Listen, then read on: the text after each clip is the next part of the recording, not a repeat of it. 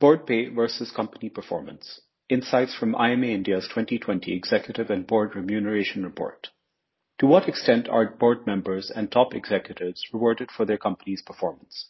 Conventional wisdom holds that junior and middle manager compensation is based mainly on how well they do individually or as a team. On the other hand, pay in the upper echelons is supposed to be driven more by organizational performance. However, the reality may be less clear-cut. The 2020 edition of IMA India's Executive and Board Remuneration Report examines trends in top-level compensation.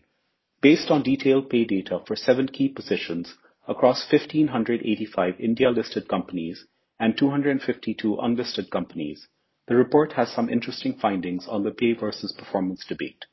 Among other things, it looks at how strongly changes in pay are correlated with changes in revenue and PAT, or profit after tax. This paper highlights some of the key findings. Compensation versus PAT. Over the last 4 years, that is FY16 to FY20, PAT at an industry-wide level has generally risen faster than pay.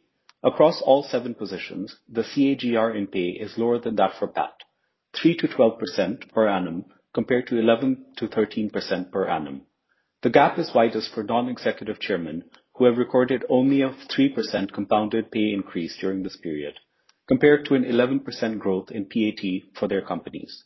CMDs, or chairmen and managing directors, and NEDs, non-executive directors, come next, with annual increases of about 5% each.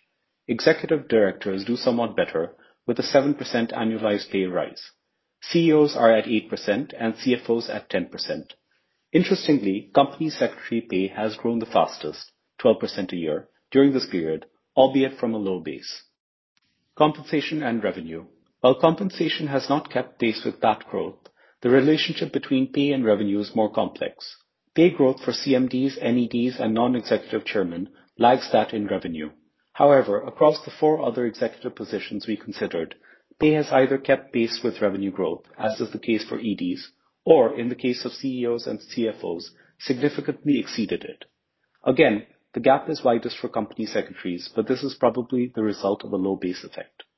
Clearly, multiple factors go into determining pay increases, but revenue and profitability growth are important considerations for top management. The analysis above suggests that most board members have, in the last 4 years, been rewarded more directly for growing the top line than the bottom line. Needless to say, there are significant sectoral variations, but the overall trend is a departure from the one observed in previous years, and more than anything else, reflects a general moderation in board compensation.